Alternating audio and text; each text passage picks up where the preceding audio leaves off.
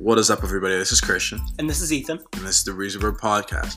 So as you all know, on this podcast, we get a lot of different people on. We get to talk about some fun things and also some insightful things. We've had some real brainiacs on this podcast.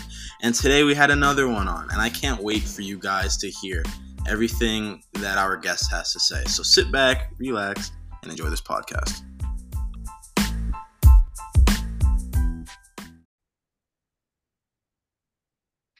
Welcome to the Breezy Bird Podcast, the best podcast in the Valley. Christian, how are you doing today? I'm doing amazing, Ethan. How are you? I'm doing great. We finally got the guest I've always wanted on this podcast, and it is Mr. Mele. Mr. Mele, how are you doing today?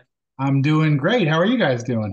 We're doing great. Good. We're doing great. Now, I know I asked you a while ago to be on the podcast, and then just time-wise, things didn't work out. But then the last time I was at MMI, and for those of you guys who don't know, Mr. Mele was one of my high school teachers.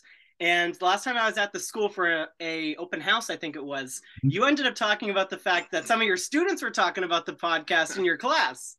So at that point, I was like, all right, if this is getting around MMI, I have to get him on officially. So what was going on like in the classroom? Are people actually talking about it? It's interesting. I didn't hear too much of it until I brought it up to a few students, and it was common knowledge to them. I mean, obviously, you're more popular than you knew. I didn't know what you guys were up to, so I was kind of surprised. But the students, they always know, they're one step ahead of me. We're like, yeah, we listened to it. We've seen it. It's pretty cool. So I was impressed. Yeah, well, I can't wait to end up advertising it and that kind of stuff. And then hopefully all of them will be like, oh my God, Mr. Mele, you were on the podcast. So I'm very excited for that. So yeah, we just wanted to end up getting you on the podcast just to talk about a bunch of different things. One, some specific stuff with you and how you became a teacher, your journey throughout, just schooling in general, and just a bunch of different questions along those lines. So the first question I really have was teaching like always your plan? Did you always want to be a teacher? Like, when did teaching really become like the thing that you wanted to do? Boy, that's the $1 million question, really. For me, I had never really considered teaching throughout higher education. Hadn't considered it in high school. I mean, I really loved the teachers that I had, but I never saw myself as a teacher or in a teacher's role. I was really interested in science and research, and so those were the passions that I had pursued. And I had taken some time off. In high school, I wasn't really sure what direction I wanted to go. I spent some time kind of dabbling and floating around from different colleges, kind of following the niche kind of, subjects that a lot of my friends took and were interested in, thinking I'd find my way. And I really didn't find my way doing that. So I just said, this is kind of ridiculous. I'm spending a lot of money here. I'm not finding, a path that I want to follow. So I just stopped for a while. I discontinued learning in the college environment, and I went to work. So I worked with a good friend of mine at a real estate office doing title abstracting, which is kind of like doing the legwork to real estate closings. And I did that for quite a few years. And during that time, I got really interested in marine aquariums. I kind of like immersed myself in everything I could find out about marine life and how to maintain them and how to set up aquarium. And then realized, there are actually careers that are built around marine science. And then finding out, well, Kutztown University, which is close by, has degree programs under marine science. So I kind of pursued that from a back door. I started at Ultra IC, and I spent 2 years there and got my associate's degree, and then transferred all of that over to Kutztown for my bachelor's degree. What I really liked about that program was it was out in the field. We did all of our summer research at Wallops Island, which is in Chincoteague, Virginia. So, for 6 weeks, sometimes in the summers, I'd be down there doing field work and research, and I really found that interesting. I learned a lot. I learned a lot about myself in the field, and I learned about the things that I was really interested in. So that's the path I pursued. And then I went on to graduate school in physical oceanography. That was at the University of Delaware. When I left there, I still wanted to do research. I still hadn't considered teaching at all. I really was invested in doing what's called numerical modeling, which are like simulations of ocean environments.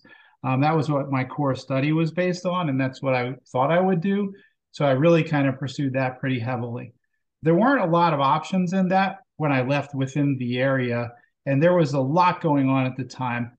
Back here in Pennsylvania, my sister and my mother, who were living together, my sister is handicapped, and my mother, who was getting up there in age, they weren't doing so well. So we decided to just pick up and move back to Pennsylvania. And so when we came back to Pennsylvania to help out a little bit, I was kind of like left in the mix of what do I want to do? Well, obviously, I can't do oceanography in Pennsylvania. We're not near an ocean. And so that kind of locked me out. So I thought about teaching science classes. And so I got into very slowly substitute teaching. I was doing that in Jim Thorpe at the high school. And then as an adjunct faculty member, slowly getting into teaching at Lehigh Carbon Community College. And I was teaching science courses there, anatomy courses and biology courses there. It wasn't until I just ran into a friend of mine at our local bank, and he said, "Hey, I just wanted to let you know, MMI, he was looking for a science teacher. I hadn't even considered it, thought about it." It started And at the bank. I saw him at the bank, and that's where it started for me. And he said, you should interview, and if that's something you're interested in. And I kind of tossed it around a little bit. I wasn't sure if I wanted to teach at the high school level. I enjoyed teaching at the college level, but I really wasn't sure. So I did. I went up and I interviewed, and it had been a long time since I had seen MMI. In fact, I hadn't seen MMI until, well, it's been 1980s, 1985, I would say. Playing basketball was probably one of the last times I was at the school. So a lot had changed. I was really curious about that. Tom Hood, who was the head of school at the time, really kind of laid it out, told me what they were looking for, how the classes ran. The degree of freedom was really interesting. It felt more like college teaching than high school teaching to me. So I interviewed. I got the position. I accepted the position, and I guess you could say it's the rest is history. Obviously, there's a lot that goes on from that point forward, but it's been a real learning experience for me, and it's always been a challenge. And I will tell you, the first few days were really exciting, but nerve-wracking. I was nervous. I was really scared. I didn't know the field very well, but I had a chance to kind of, as Mr. Hood said, teach the things that you really love. And I was inspired by that. I was inspired by the fact that the school was very encouraging about giving me a chance to be able to teach when I hadn't had a formal teaching degree. My degree was rooted in science, but not formally in teaching. What I found is that a lot of teachers who don't have formal degrees in teaching, but have core degrees in their disciplines, really turn out to be great teachers. I'm not saying this about me, but I'm saying it about the fact that you don't necessarily have to follow that track to become a teacher and become a really effective teacher. And so I appreciated the fact that I was at a school that was willing to give me a chance when I didn't have a formal teaching degree. And it evolved from there. Obviously, I've been there, it's been 12 years now. I see myself being there as long as they'll have me. And it's the best place for me to teach. It's where I find the most comfort, the most reward. It's my home away from home. I don't know if a lot of teachers feel the way I do, but I get excited this time of year because I look forward to going back and I look forward to meeting new students. And while the curriculum for me is the same content, every year is different. Every student is different. Every interaction is different. And so I find that kind of amazing and exciting in its own right. So would you say that MMI as a school, because I went to Marian Catholic, so I'm not too well versed on like how MMI was. Would you say that it really gave like students the education or more of like a simulation of what college would be like? We really try. It's so hard because even college is an evolving environment. So right now, obviously after COVID, things had changed pretty rapidly at college levels. Remote classes, being able to, take synchronous and asynchronous courses. And we've tried hard to keep pace with the changes that are happening at the college level, but not just at the college level, in curriculum in general, in finding out how to kind of give students lots of opportunities. And that is always evolving at our level too. It's interesting because I always saw education before I got into education as something that was fixed, that didn't really move much. But since I've been in education, it evolves continuously. Like it can't stay fixed. It can't stay as this kind of mode that just operates on a scale that everybody knows and understands. It has to change with society, with the economy, with finances, with social life, and all of the aspects of a student that changes too. So while we're trying to do that, and I hope, all I can say is that I hope that we're doing a really good job of preparing students. You just never really know. I mean, there's a lot of success stories out there. There are students who come back and tell you that the things that they've learned and the experiences they've had have been the things fundamentally that have helped them get to where they want to go. And so we're always just trying to fine tune it towards those. And I listen to those students. I talk to them quite a bit about what they thought was effective. And surprisingly, a lot of the things that were really effective were the rapport that they had with their teachers. It wasn't even always rooted in the course content and the curriculum. It was rooted in a lot of the interactions and the way they were treated as mature individuals and respected young adults. And I think that helped them evolve and find their way. And we're trying to expose them to as many different things as we can, whether it's a lab experience, a day in the field, bringing somebody in, or just something that we know from our background experience. And I hope that we're giving them the opportunity. My hope is lots of schools do that.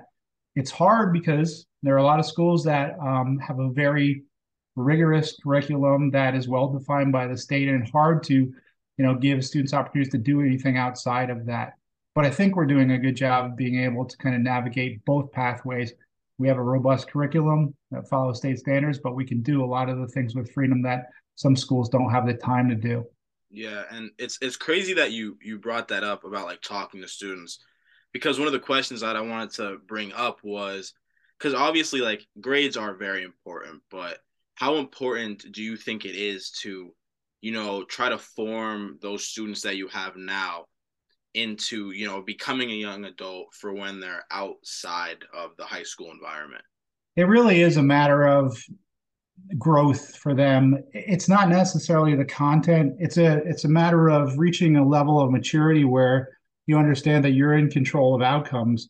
And I think part of that is that when you're young, you're not necessarily in control of those things. You have, lots of support structures that help and guide you along the way.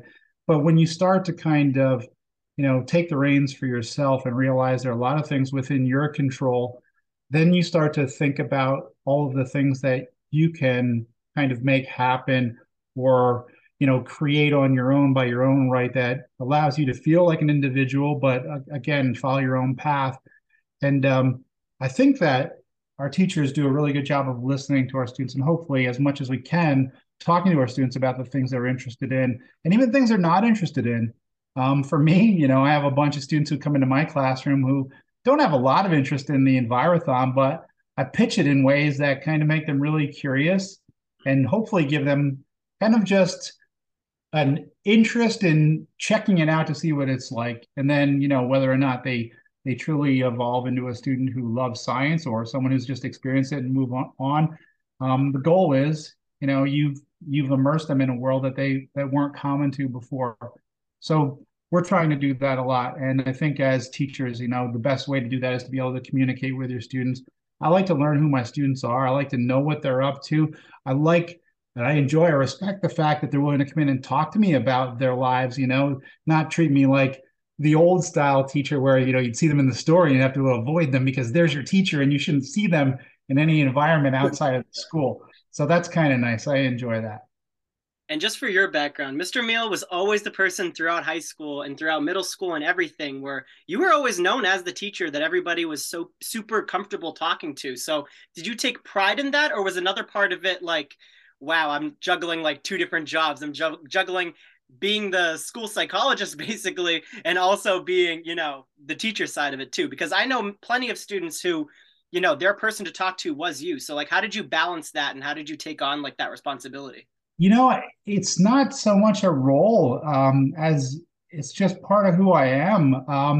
I grew up with a pretty rocky upbringing. I grew up under a single parent family. My father passed away when I was 11. And it wasn't easy. And I remember wishing that there was someone who would just be able to talk me through some things, help me out with things that I didn't know, just kind of navigate life. And I didn't have that. So I had to do a lot of learning on my own. And I think when I spend time with students, talking about anything, that's a healing moment for me. That helps me kind of bridge a lot of those things where I had trouble when I was young. And it's just become core to who I am. I enjoy talking to people, finding out what they're like. I feel even better knowing that sometimes I can help them just by telling them about my experiences, about my background. It's interesting. A lot of our classes, kind of go in different tangents, and sometimes it's experiential where we're just talking about, well, how did Mr. Meal do in science? Well, I struggled in science when I was in high school and even in some early college classes, but I found my way. And when you share that with students, it makes them feel a lot more comfortable about their experiences, knowing, well, okay, like he's had troubles, he's succeeded, I'm having some troubles, I can succeed too. It doesn't have to be all, above par, flying at this super high level. And as you had mentioned before about grades, that is a stressor. In families, sometimes the only communication you have as far as feedback for how your children are doing or what you see on report cards. And you kind of navigate the world of education using that, which makes it really hard because then students can sometimes feel pressured by that too. And there's a lot of pressure sometimes between students and other students about grade competition, how they're doing. I try to suppress that a little bit. I know grades are important. I know it means something to students. I know it means something to parents, but I don't want them to focus on that all the time because you really lose track of the core of what we're trying to do if really what you're doing is centralized on just a number on a piece of paper. And so I try to de-emphasize that as much as possible. I downplayed, and I don't really, it's not that I dampen things or I lessen the content in classes. I just don't stress the numbers that I see. I stress growth and development. I'm interested in a student who's struggling in the 60 or 70 range, who suddenly can charge up to the 90 or 100 range, and they feel great about it. And then they're inspired. There's some momentum around them for moving forward too. So that's, I think, where we try to put our emphasis. But yeah, you're right. It is hard because students do put stressors on other students about grades, and parents and students and parents. And so those interactions are all over the place. You see, when you apply for college, what do they want to know? They want to know your grades. They want to know your GPA. They want to know how you did on standardized tests. And so you can't ignore those things. You just have to find all of the other things that make a student really unique too, to help them stand out.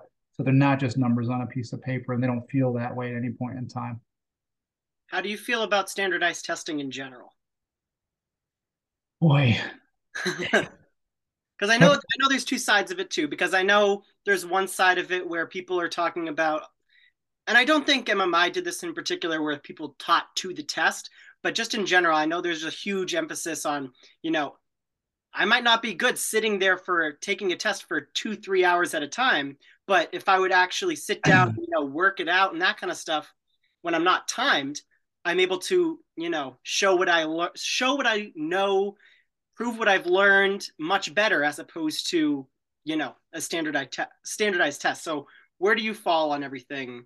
So I'm smiling at what you're saying for a few reasons. One core to that is that there's a lot going on outside of that standardized test that predicates what level of success you're actually going to have on that test. I'll give you a for instance, and this is my for instance. In high school, I was on my way to take my SATs, driving to a school nearby. Pulling into a gas station, I backed into my friend's car as he was getting ready to go to take the SAT. Now, I was in my mom's new car. I damaged the front of the car. We had no cell phones, so I couldn't communicate that. I went on my way, but I was really shaken up. I knew I was going to be in hot water when I got home. And as I got into the testing station, ironically, I could see the car in the parking lot while I was taking the test. So this entire time, I'm not focused on the test. I'm focused on, what's going to happen when I get home. And I didn't do well. I did okay, but I was capable of a lot more. But in the moment, I just couldn't. I couldn't think clearly about taking a test. So I think about that a lot because I just don't know what every student is happening with them going into a test. What kind of experience did they have? Did they have an accident on the way to take the test? Did they have a rough night? Did they not sleep well? Are they so stressed out that they can't think clearly on the content? Standardized tests do give us kind of from a level platform an idea of where everyone should be, but it doesn't necessarily express what kind of content has been taught to them, what they retained along the way, what they're really capable of. So it's hard. for me to really embrace the idea of a standardized test. To me, standardized means that if you're going to be giving standardized tests, then there has to be standards in curriculum that everyone attends to for students to be able to achieve success. And what is the negatives on those standardized tests really tell us? Does it tell us student A had a bad teacher for that course? Does it tell us they had a rough experience or a horrible home life? Does it tell us that they can't think clearly or they have other conditions that are prevailing? And those are the things that never get addressed. The number says something about performance, but it doesn't tell you the roots of where that performance came from. The AP classes, since I teach two AP classes, obviously we have tests that are standardized. Even across our content, through that entire curriculum, our tests are standardized. And I like it in the idea that I can guarantee that by experience, everyone is getting the same things and I'm preparing them for that. But it doesn't leave a lot of room for me to go off course and, go into the tangentials. And there really are some great things you could do if you had the time, but those types of environments don't really let you have those kind of experiences. So, there are goods and bads on both sides. I try to navigate as best as possible. I don't know if I'm doing a great job when it comes to teaching towards the test because I am a bit rebellious. I still like to teach the things that I know students are really interested in. It's hard for me to ignore when a student says, yeah, I really want to spend some time on this because I find this cool and I'm just as caught up as they are. So it's a tough one. It's a double-edged sword for me. Yeah. Yeah.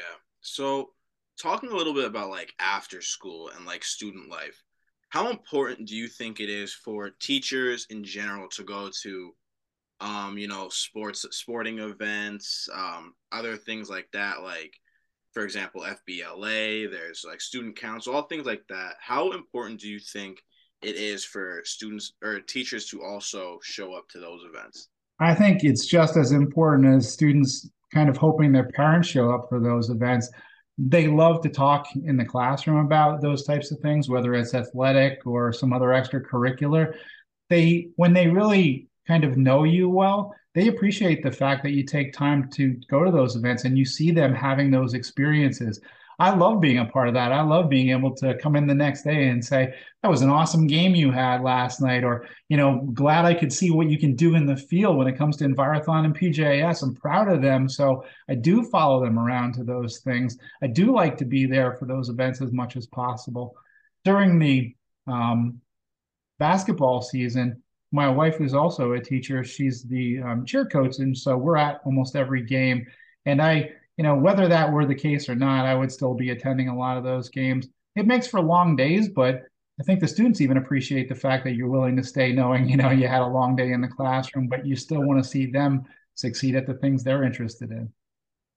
And what would you say, there's this teacher side of it showing up, but on the student side of it, going to those events, joining FBLA, and mock trial and all that kind of stuff on top of the schoolwork that they already are responsible for, how important is it to not only be important to have your schoolwork but also to have other responsibilities, other clubs, and then your sports, and then to take time to study, do homework, have your leisure time? Like, where's all that balance fitting in? Like, how important do you think that balance is? Yeah, balance is the key word. And I don't know, sometimes I'm amazed how students actually do balance the things that they're invested in.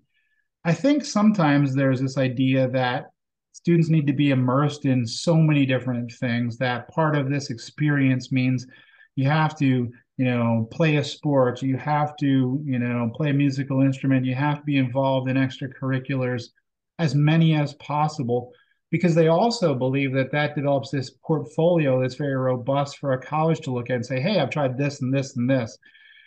I don't know where the balance really lies. I think doing those things because it looks good for a portfolio is the wrong reason to do it. I think if you're curious and you're invested, that's the right reason, but it doesn't necessarily mean you do everything. It means you find a few things that pique your interest and you follow those. If it feels too much like work, then it's probably telling you something that it's not something you enjoy and it's not something you're invested in. So maybe it's time to look at some of the other extracurriculars.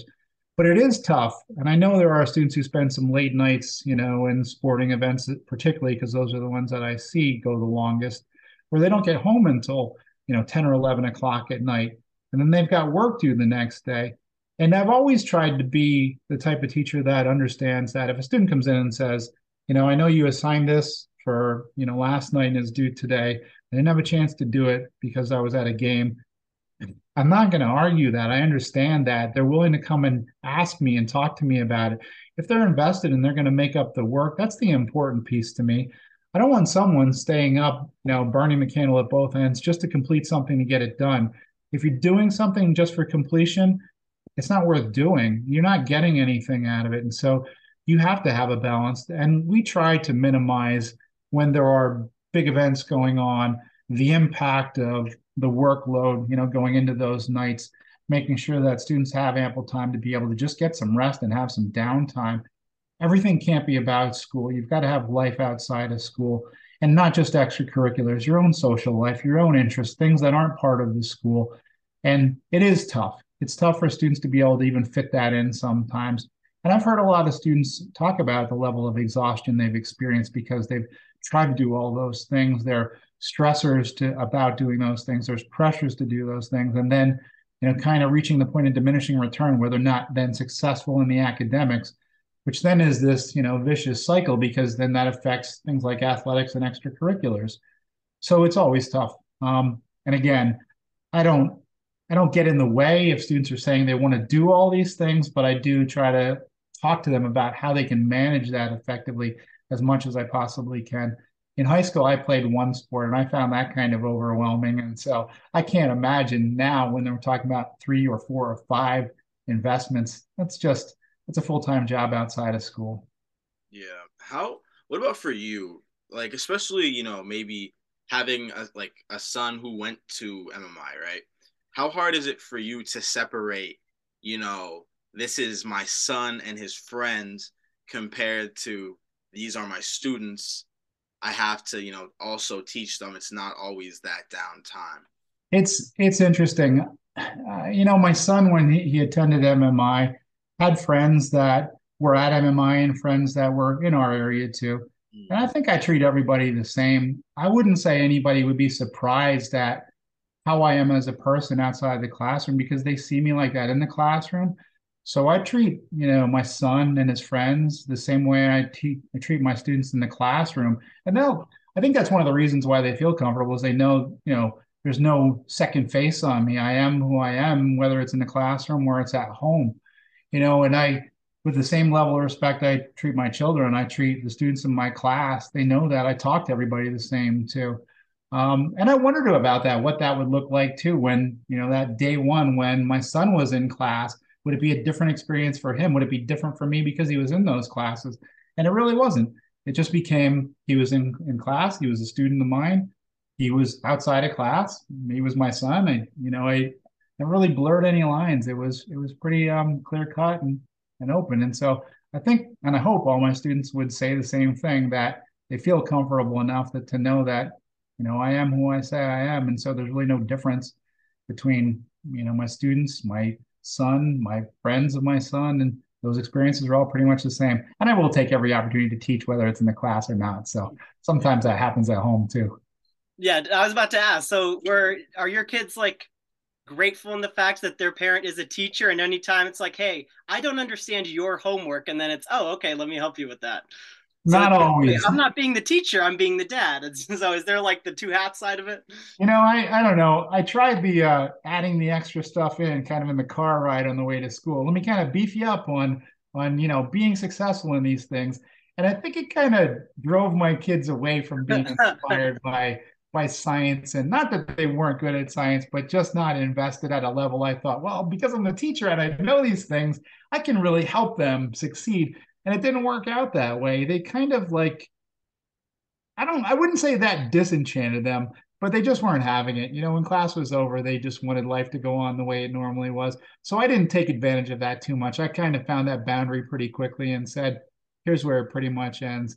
I'm as a dad too, I still am trying to teach things outside the classroom, but it almost feels kind of synthetic pathetic and awkward, like I go into teaching mode. So that doesn't happen too much. It's just experientially those things that come up, we kind of teach our way through. And maybe that's one of the reasons why it just comes so natural is because, that's just what happens in the classroom too.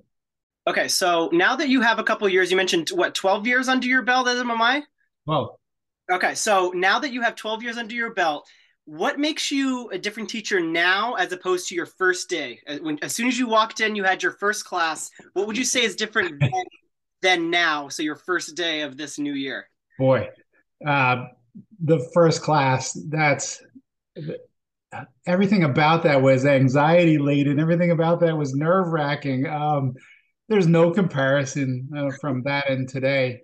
Um, I was as excited as I am to go back, but I was so very nervous. I just, not having the experience and not knowing what the year would look like, what the day-to-days would look like, all of the protocols, the things I'd need to learn and do.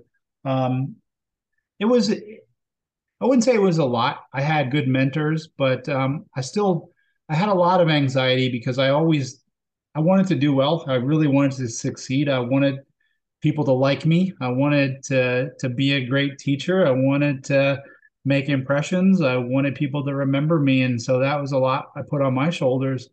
I'm not sure why I wanted all that. I don't really question it, but that's never changed. So even today, I feel the same way, but I'm comfortable with the content. I've had so much experience and exposure to things that that part is second nature. And so, the material comes easy. Knowing where we're going to go. A lot of times, knowing where classes avenue wise are going to go in certain areas when we start talking about certain things, predictability helps to lessen some of that anxiety. But it's great. It's still every year rewarding to have a new batch of students come through the door as freshmen. I used to see them as sixth graders when I taught life science. Um, and see them evolve over the course of the year. They change so much when they come in as, eighth grade students, really trying to navigate, the freshman world, and watching that change happen in the classroom, outside the classroom, who they are as people is pretty amazing.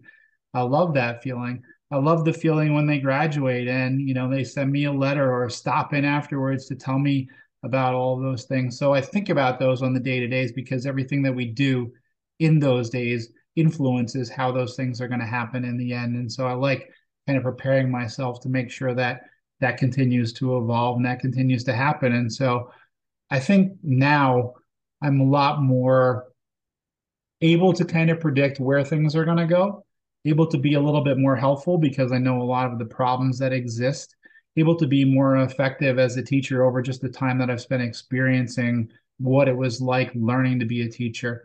I guess it's a different experience if you have a classical degree in education than it is if you don't. But I enjoyed the fact that I got to experience it firsthand, and I've always felt like more like a student than a teacher at times. And that learning process just continues to evolve. And so, but yeah, I mean, in contrast to the first year, I'd say the anxiety level has dropped, and that's kind of converted itself to more of the enthusiasm and the want to be in front of the classroom teaching. So along with that, so I'm sure you still have your days every once in a while where you get super overwhelmed, you get super stressed. So how do you now, having the experience that you have, how do you take that anxiety, take that bad day and not let it, turn into you screaming at the kids even though they didn't do anything wrong? Like, what is your way of shaping your anxiety and shaping your bad day into, okay, let me just make sure that I'm putting my best foot forward still? Like, what have you learned in order to do that along the way? I'm pretty flexible mentally, so it takes a lot to really put me into a position where I turn that into me feeling like it's a bad day. It has to be non-productive on a grand level for me to call it a bad day. When you have, 20 some students in the class, not everyone is going to be invested, some more than others. Some will try you more than others. Some are really there to learn. Some are there to just figure out who they are, and some don't know who they want to be yet. And so with that kind of melting pot, it does turn into some stress sometimes, but the managing part is just reflecting and knowing that what you see is a manifestation of a lot of things that are going on in somebody's life. And I like unraveling those things. if someone is going to test me like that, then I'm going to find out exactly what it is about them that is making them want to be like that. And it does help to be able to communicate through that. I haven't ever been in a situation where I had a student who was so off put by the idea that I wanted to know what was going on, even when they were trying to frustrate me. I mean, they're not trying to do that because they're trying to give me a hard time and make me uncomfortable or angry. They're just venting sometimes. So I'm in the back of my mind always thinking about that whenever something would happen. It's very rare. Those are the things that I kind of take pause and sit back and say, okay, all right, this really isn't about me. This is about something that's going on with somebody else. So let's figure out how to deal with that too. And I think that's how I diffuse bad days is like I don't really put them on to me that much. If it's a bad day for me, it's because I did something wrong in the classroom. I wasn't effective or I, was tired or whatever the case is. I feel non-productive. I reflect on that. I figure out how to repair it and how to move on from that. And you've been in my classroom, Ethan. You know that I'm forthcoming. I tell people, if I made a mistake or I did something wrong and I figure out how to fix those things. So even my bad days are things that I learn from. So they don't stick with me for a long period of time. They're just moments in time that I have to figure out how to make amends for. And so constantly trying to do that when I have a bad day. And with what you said, I mean, that one-on-one is definitely, I mean, you could probably vouch for this, is definitely huge for students because it gives them an outlet in school, even if they might not have that outside of school. So that one-on-one just has to be huge for kids, especially at like a smaller school because it gives that sense of everybody knowing each other. Yeah, and it doesn't necessarily happen in front of everyone else. Sometimes it's just you got to sit down and they have to be comfortable enough to be honest with you about what's going on, what's really bugging them. Is it grades? Is it something outside the classroom? Does it involve somebody else? And I think that's one of the things that I try to build early, just a rapport with my students so that they know that there's nothing they can, they have to hide from me or can't tell me when it's something that affects what happens in the classroom or their academics or whatever the case may be. And I think that's one of the ways I've found myself in this position where I hear a lot from a lot of students is they feel comfortable enough to just tell me when they're really struggling with something, no matter what it is. And in my experience, I've heard from point A to point Z and all the things in between and some things that have really shocked me that, are personal and I won't go into detail, but I was surprised that a student be willing to tell me the things that they're telling and to know that I could help them or get them the right help that they need in those situations. Pretty powerful stuff. So I appreciate the fact that we have those experiences. And I think a huge thing right now is that, kids do go through a lot. And I always remember and I always take into account and when I love talking to like younger kids and then talking and seeing the reaction from, older people where a younger kid will end up saying, "Oh, I'm having a bad day." And then their father, their mother will say, "Oh, you don't have a bad day because, you're too young, you don't understand this that's going on. You don't understand the adulting part of this." But I'm always on the outside just thinking like, "Okay, yeah, that might not be stressful to you, but it's stressful for them at that given moment." You have to take perspective on, what's going on and what age that person is because first breakup, yeah, if somebody breaks up at the age of 40, it's like, okay, yeah, this is upsetting, but I'll get through it. You're When right. you're 15, it's earth shattering. It's reference frame and it's perspective, and you have to keep those things in mind. There's no downplaying when someone is having a bad day, why they're having a bad day. When you look at it and say, well, I've been through that and I experienced it and you'll get over it. You can't treat it like that. It's not like that for that person. This is the first time they're experiencing some of those things. And so it's monumental to them. And you have to appreciate the fact that that's where you are with that person. You can't just go in and say everything's going to be fine. You don't know what real problems are when you have a mortgage and that doesn't help at all. You really have to reflect on, okay, I remember dealing with this myself. I remember feeling like this myself. One of the things that you really have to do well as a teacher is not forget yourself as a student and as a child. If you let go of those things, you've lost a significant portion of what it means to become an effective teacher. You have to always think like a student and a child and someone who's experiencing those things. You have to be able to be relatable on those levels. And it doesn't mean you act like a child, but it means you respect and understand where that person is at that point in time, no matter what their age is. And I think I don't know, people will tell you, I do act like a child sometimes. I can be kiddish and fun and goofy. But I again, when students are having issues that are, age appropriate issues, things that are affecting them at those points in time, I don't mind sharing experiences to let them know here's where we are and here's what you can do to kind of help yourself out in some of those trying times. And I hope, if nothing else, just listening to someone can be an effective way of helping them manage the things that they're stressed about or dealing with at that point in time. So, the door's always open, and you've known that while you were here, and that'll never change. And on a little more of like a serious note, one thing that I've noticed definitely that has increased since when we were younger is bullying. Mm. And increased bullying leads to things, such as like school shootings and Yeah. things like that. Do you think schools are, doing enough to combat, bullying and, giving kids resources to go get help if, they are being picked on? I think at our school, we have in place a policy number one against bullying so that teachers are aware of what really happens sometimes. We have people in within faculty that are well versed on those conditions that their jobs are to attend to students who are suffering those stressors. We have teachers who play critical roles in intervening when those things happen too. The unfortunate part is it happens sometimes so mundanely in the background that a teacher may not see it, that it can happen over a text message or in the hallway or in the bathroom or in some other area that's affecting that student when they're in the class, but the origins of that happen somewhere else. And those are the things that make it really hard to combat because you don't always see it evolve until it reaches a boiling point, and then erupts into something unfortunate. In my class, I try to teach a level-headedness where if I see someone disrespecting somebody, they're going to get called out on that. I pay attention to that. We're going to have discussions about that.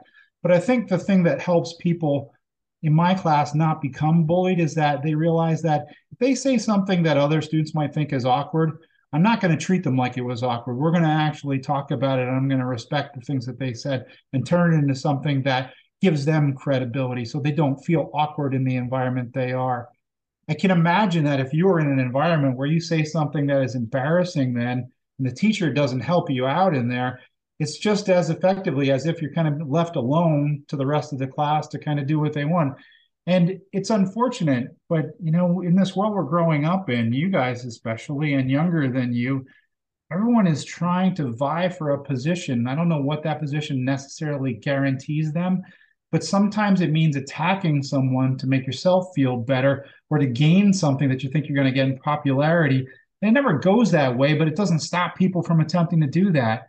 The bullying that happens is really effectively, I think, in many cases, somebody who, again, is wrestling with something and they decide to really focus on someone else because the only way they can get away from the pain they're experiencing is to make somebody else feel more pain than they're feeling. So, when you can work through that and you can work with people who are having those problems, effectively, you can hopefully dissolve those barriers, lessen the effect of someone who would typically be a bully, and also get them to appreciate exactly what it means to be in an open and a classroom where everyone's respected, where you don't have to feel like you have to challenge someone to make an impression or a point. I don't can't guarantee that it happens in every classroom, but we try really hard to make sure that there's a level playing field for everybody. I don't think there's anybody who's ever felt in my classroom, and hopefully in none of our classrooms, awkward about speaking their mind in class and feeling unsupported by a teacher. I think our jobs, above all, are paramount to that to make sure all of our students feel respected, so no one feels isolated or vulnerable. And that helps to lessen that. But you are right. I mean, it does happen a lot. And so much of it happens through social media, again, through text messages online. People can put stuff out on Facebook and become vulnerable. And it's just hard. It's unfortunate. And this is the world where we experience most of it today. It's so easy to say something to someone blindly when you're behind a barrier, behind a shield. You don't really have to take the same level of responsibility if you said it directly to their face, and people take advantage of that. I know for a fact, so a lot of the things people say over text messages, they'd never say to someone face to face. But that venue gives them the ability to be able to do that. And unfortunately, it's hurting a lot of people. And so, we have to find a better way to manage that, a better way to understand what people are going through to be able to kind of, really take away that platform of it being social media to the advantage of a bully, which is what it is in many cases right now. And I think, like you said, the teacher's not always there when this kind of stuff happens. So Right. it comes down to it where, fellow students, even though you're not involved in the situation, don't just let somebody just keep getting beaten down and beaten down. Like, it comes to the point where you have to help your peers out and you have to help your fellow students out, where, if you realize that somebody's not going to get the help that they need because nobody's able to watch and nobody's able to realize what's going on, you have a sort of responsibility to end up helping them out yourself. It sort of comes to that bystander effect where everybody's just watching it happen and everybody's like, wow, something should be done about that. And then nobody does anything about it. I mean, I think that's a huge thing for peers and students just in general. It's the irony of the world that we live in where people are more apt to see something stigmatizing happen, pull out a phone and record it, than intervene and stop it from happening. And that's unfortunate. As to what you just said, I appreciate the fact that in a classroom, if something happens outside the classroom, there has been times where other students have come to me and said, hey, just so you know, this person is dealing with this happened somewhere and we can address it.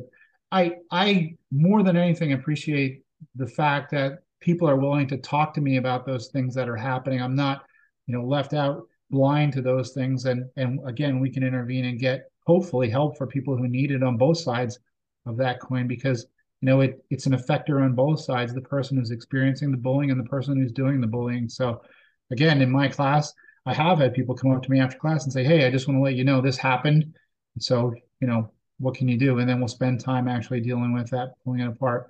And I think that's one of the things that, again, helps to, I wouldn't call it credibility. I would say of other people to know that when they tell you something that you're going to carry forward and you're going to help them, get help for whatever those things are, not just say you're going to do it and then it kind of just fades away. That doesn't mean anything to anyone. And so, I pride myself on being there when that happens. I don't like being in those situations, but I like the fact that someone's willing to be honest enough to tell me when something's going on. So, yeah, and I guess that also helps with, going to a smaller school because, in a smaller school, everyone knows everybody. Like, I graduated in a class of, 72, and that's big compared to ours is 43. Like a class with, that size. But even still, like, it remains the same, when everybody knows everybody, it gives you a chance to, get help or have somebody, go get help if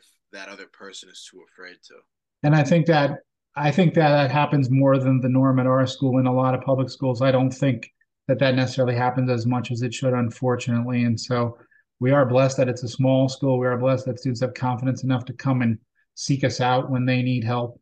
But it doesn't happen in every case. I'm sure there's a lot that is, flying above the radar or below the radar that, is affecting students that we don't see. The hope is the more that we talk about these things, the more that we kind of bring it to the surface that we're aware of it, that people will come forward and tell us when it happens so that we can be more proactive. We're trying to create an environment where no one feels like they have to rise above somebody else by stepping on somebody else.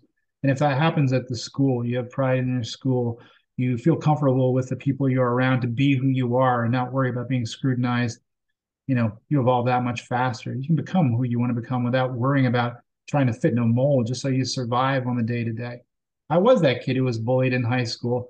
You guys talk about, it increasing. I think the awareness of it is increasing. I think when it happened when I was in high school, a lot of it was teachers who would just watch it happen and kind of not get involved with it. It just, students would sort it out on their own, with a fist fight or whatever the case was. I was the student that wasn't a big kid in high school. I was bullied in our high school. It was seventh grade through 12th grade. And so all the new kids coming in were kind of fodder for the older kids to pick on. And I was one of those kids and they knew how to do that. I literally would be late for my classes because I took the long stairwell to avoid a lot of those students. So, Wow. Yeah. And that was a long time ago. Do you have a lot of students, or former students, come back to you today and like tell you, hey, like I appreciated what you did when I was in high school because it may have helped me stand up for myself in the future, or even in general, do you have a lot of older, like former students come back to you today? Those moments are the ones that choke me up because they do happen quite a bit. It's either a letter I get at graduation that says, "Hey, I just want to let you know I remember this when this happened and you helped me out," or it's they come back afterwards and talk about the influence of being there when they needed someone to help them, or the encouraging them to try something that they weren't interested in. And there have been countless times where I just sit at my desk and I get a card or I get an email or somebody stops by and I just fall apart. I can't help it. I'm so choked up in the moment. I can literally pull all of the pictures down from my board, and half of those pictures are experiential things on the back of them that talk about, I remember this and I'm so glad you got to experience this with me or you helped me with this. And that it's like an extension of family, really. You see those things, and that's a support group of its own. It's when you realize you've affected somebody else's life that way. What else do you need? I don't know. I mean, the fact that I don't know when it's going to happen again, and the fact that I keep trying to be influential is the thing that just seeds my investment in education. That's what I'm there for. And again, I appreciate it. Ethan comes back when he can. I have a lot of students who stop in, and it's humbling because I don't remember spending that kind of quality time in my classrooms with my teachers where we could reminisce about things, or I wanted to be in those environments. So I think it's amazing for a student to be at home and go, you know what, I think I'm going to go by my old school just to see my teachers. That's the most appreciation anyone could pay to me, and that's just overwhelming and amazing. And yeah, it does happen a lot. And that's what it's all about, right? I mean, because in high school, those are probably some of your most important years. Like you might not realize it in the moment, but like looking back, like you wouldn't trade any of it. I know I wouldn't.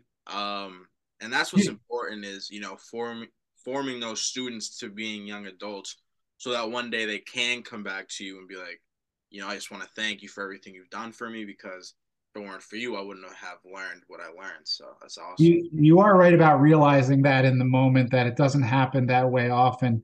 Sometimes there are students that appreciate it certainly along the way, but there are those who you kind of they leave and you're like, wow, I hope the best for them. I don't know if I'm going to see them, where they're going to go. And then they come back and they're like, here I am, and this is what I'm doing, and I'm amazed. And then they'll talk to me about, well, I was kind of a jerk when I was here and didn't pay attention much in your class. I wish I would have spent more time listening. And that's enough, right? Whether it happened in the classroom or they're going to tell me about it 2 years later, the fact that they're willing to come back and say, when I reflect on it, you made a difference. That's pay for me. That's exactly what it's about. I wouldn't find myself anywhere else, and I say that wholeheartedly. I mean, I'm at this job and in this position at this school as long as they'll have me. It's what I do. So I think this is a big question. You're talking about how you've molded into the teacher that you want to be. So would you say that Mr. Meal, the student, would like Mr. Meal, the teacher, as a teacher if you taught yourself back in the day? That is an interesting circle. Yeah, I tried to end up getting back to it, but yeah.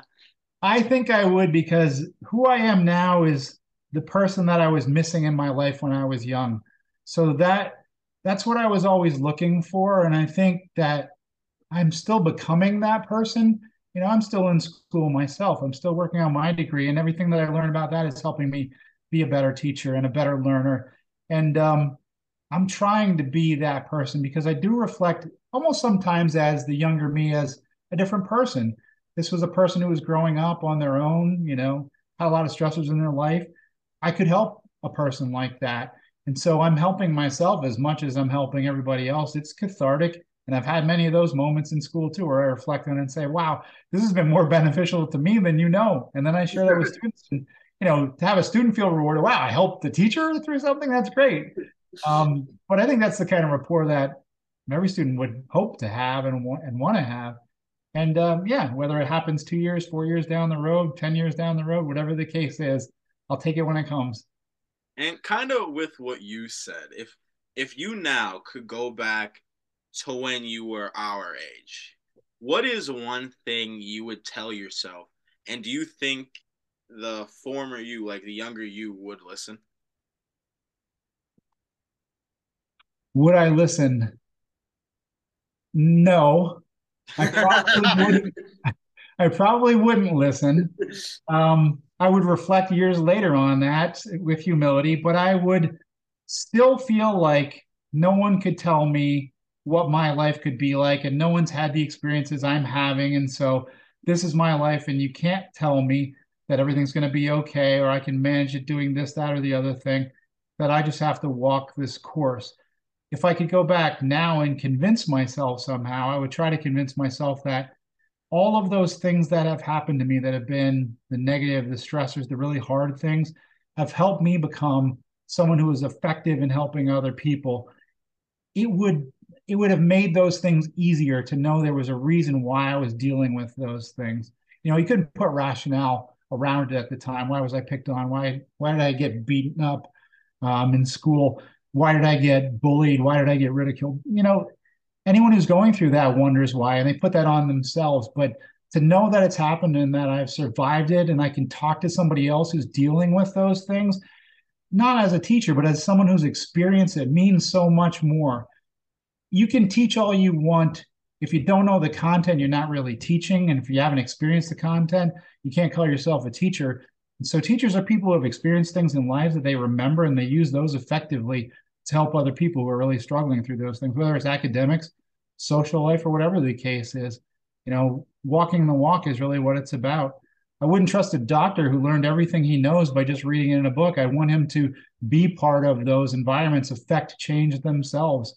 And, that's what I want to be. If I haven't done it, I'm not going to tell someone how to do it. I'm going to figure out how to do it, work my way through it, and then help somebody else do it. But I'm not going to fake it. And those are the things I would have tried to convince myself. Would I have listened? Probably not. I would have remembered it. And then as I got older, with humility, say, I should have listened to that when I was young. And you brought up an interesting point in the fact of nobody could tell you what to do with you, like your life. Ethan and I were actually talking about something similar, maybe about like a week ago. We were talking about like our college degrees, and I brought up an interesting point. And I have the type of degree where people are just like, oh, well, I don't know if the money is in that and stuff like that. And I hear that constantly, constantly. But it's the type of thing where it's like, they don't know because they're not in my shoes. They've never, gotten to experience the things I've experienced, or, dive deep into things. And it's the type of thing where it's like, I wouldn't listen either. Like, I just don't, because it's like, it's my life. I'm going to make the most out of what I can do with my degree. But you just made an interesting point in saying that. So I just wanted to bring that up. And I hope people take that to heart and realize that, everyone who's pursuing whatever path they're pursuing, it's their own vision quest. It's their own trying to find some resolve, some place to go, some way to be effective. All I'd say is that people who are pursuing those things need to have a vested investment. They need to be genuine around those things. If you love the things that you're doing and you're pursuing those things, you're going to find a niche somewhere. I can't guarantee that it's going to be productive financially, but that's not the end all and be all. Could I be somewhere making, more money? Maybe, but would it solve any of my problems? Would it give me, a better feeling when I lay down and go to sleep at night? No, I think I am where I am because I was fortunate enough to be open and have discussions and talk about who I am, and people who listen to that who gave me a chance too. And I ask my students to do the same thing, give others a chance. The one thing that I don't like that you had mentioned is when people do that to other people in the classroom, saying, oh, what you're planning on pursuing isn't going to take you anywhere, or if you're not a doctor or a lawyer, or whatever the case is, then it's a dead end. That to me is just kind of a lot still more of the bullying that happens at an academic level. So we have to find ways to kind of encourage everyone to do the things they want to do and appreciate the fact that we're not all going the same direction. And if we did, we'd all be doctors and we'd all be out of business because there'd be nothing else to do. So that's the spice of life. Do what you want to do, find your own niche, create your own niche if it doesn't exist. follow the things that you're passionate about. If I had never picked up books on marine science, gotten interested, would I be where I am? I don't know. Maybe those are the things that led me to where I am today. And I'm grateful for all those experiences, good and bad, along the way. And I just want to say that I'm very grateful that you ended up choosing teaching, because that is what ended up leading me to you. And I know we had plenty of great memories, including going to China with each other. So that was fun as well. Or not China. Yeah, yes, China and the British Isles. Yeah, so we right. were, yeah, me and him were world travelers together. Yeah. But yeah, I just wanted to thank you for all the time you ended up spending. I think previous students of yours and current students of yours are going to be very happy and very excited to end up hearing this episode. And also people that have no idea who you are, but are interested in just, academics and just learning more about what a teacher has to say, would be very interesting and I think they're going to really appreciate the insight that you have on not just seeing academics as a job, but more as the lifelong learner sort of atmosphere. So I really appreciate all the time that you spent today. I hope so, Ethan. And I'm very happy that I had students like you who kind of invest in, finding out about teachers and the profession. And, it's not just about a podcast. I know where your heart lies. And I think that those are the things that are humbling to me too. I know that at our school, there's a lot of teachers who feel the exact same way that I know in many schools, there are teachers that feel this way. They don't always have a platform where they get to talk about those experiences. So I'm grateful that you were willing to reach out to me to say, hey, what's it like in the day of the life of a teacher? And, I couldn't be happier sharing those things with you. I really appreciate it. Absolutely. So I wish you the very best in the future school year. Have a good school year. Because I know it's coming up really shortly. So we will be back getting ready next week. And then the week after that, we'll be in full force. So. Oh, okay. Well, I wish you the very best and have an amazing school year. Thanks so much, guys. And for all of our listeners, we will see you again next Wednesday.